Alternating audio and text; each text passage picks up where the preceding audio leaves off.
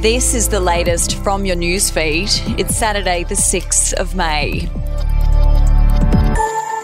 The families of the remaining ISIS brides stuck in Syria are preparing to launch a landmark legal challenge to force the government to bring them back to Australia.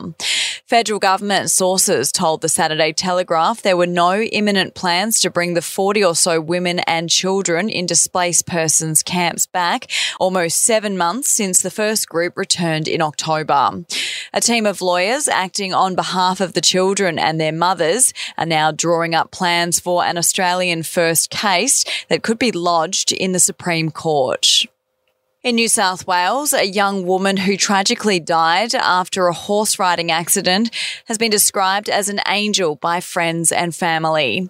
Tributes have poured in for 23-year-old model Sienna Weir, who was riding at Windsor Polo Grounds when her horse fell on April 2nd, injuring her. The talented equestrian was rushed to Westmead Hospital in a critical condition, but died from her injuries on Thursday. A young Queensland woman suffering depression and pleading for help was repeatedly told to go home by staff at a Townsville hospital after self-harming and took her own life just hours after being discharged yet again. Courtney Grace Morrison's care at Townsville University Hospital is now being investigated in a full clinical review following her death after she was released from the mental health unit in October. Remember, if you need help, call the Lifeline on 13 11 14. We'll be back after this.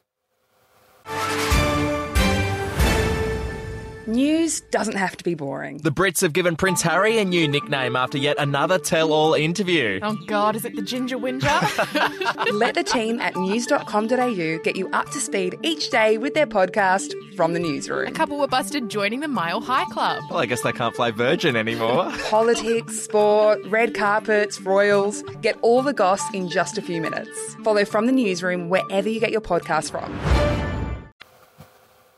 To Victoria now, and the AFL has banned 9 fans for life this season after a crackdown on the racial abuse of players from the stands.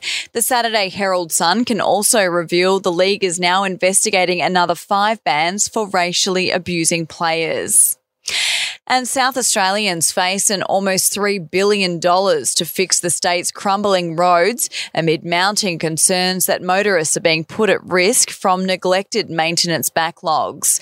Official figures released under Freedom of Information laws reveal more than 3,000 kilometres of South Australian highways and main roads are in major disrepair, while more than 331,000 defects need urgent fixing.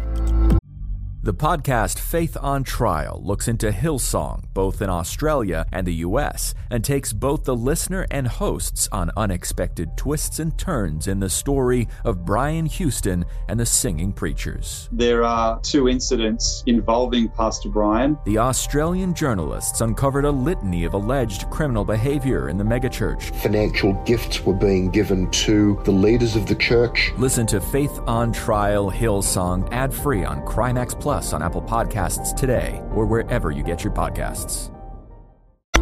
We'll have an update to your newsfeed tomorrow.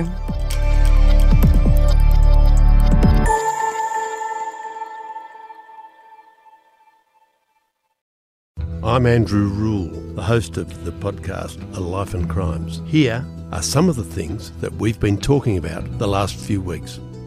The brutal truth is that when you start looking at it, they always kill or injure a lot more than each other. The professional hitman used to be a professional hitman. Evil strikes in all forms, but particularly as stupidity. Life and Crimes is available wherever you get your podcasts.